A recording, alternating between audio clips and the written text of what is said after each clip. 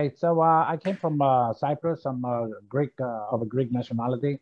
I came to the States in 1978. I'm sorry, 1981. And at the time, coming from a small island, the biggest subject or major, if you want to say, was computer science.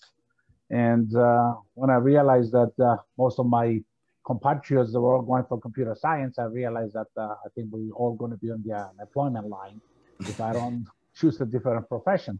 I never thought of be honest, I never thought of being a pharmacist. It was, so, I came from a construction family. My mother was a seamstress, my father in construction. So we really didn't have any, money or any connection as to what profession I should do. So to them, it was just go get an education, do something good for yourself. And I started working in restaurants, washing dishes and do anything I had to do to earn money and, pay my rent and start paying my school.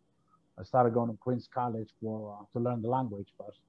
So during that time, I met a pharmacist student. So I went to the St. John's University with him, and he was talking to his advisor. Then after they finished, she looked at me and she says, "So what you gonna do with your life?" So I said to her, "I really don't know. I'm in between. I can't do. I don't know right now." So she gave me a speech that she was so passionate about it. It just opened my eyes, and since that time, I it's been 30 years. What a ride! Let me tell you, she influenced my life in the most positive way anybody could do. So I love every single day of being a pharmacist. There's not haven't been one day that I never liked my profession. There are other factors that might come into play, that came into play, but being a pharmacist, it's the pleasure of my life.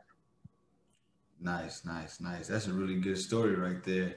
Really inspirational that one person was able to like change your trajectory in life and get you to where you are now.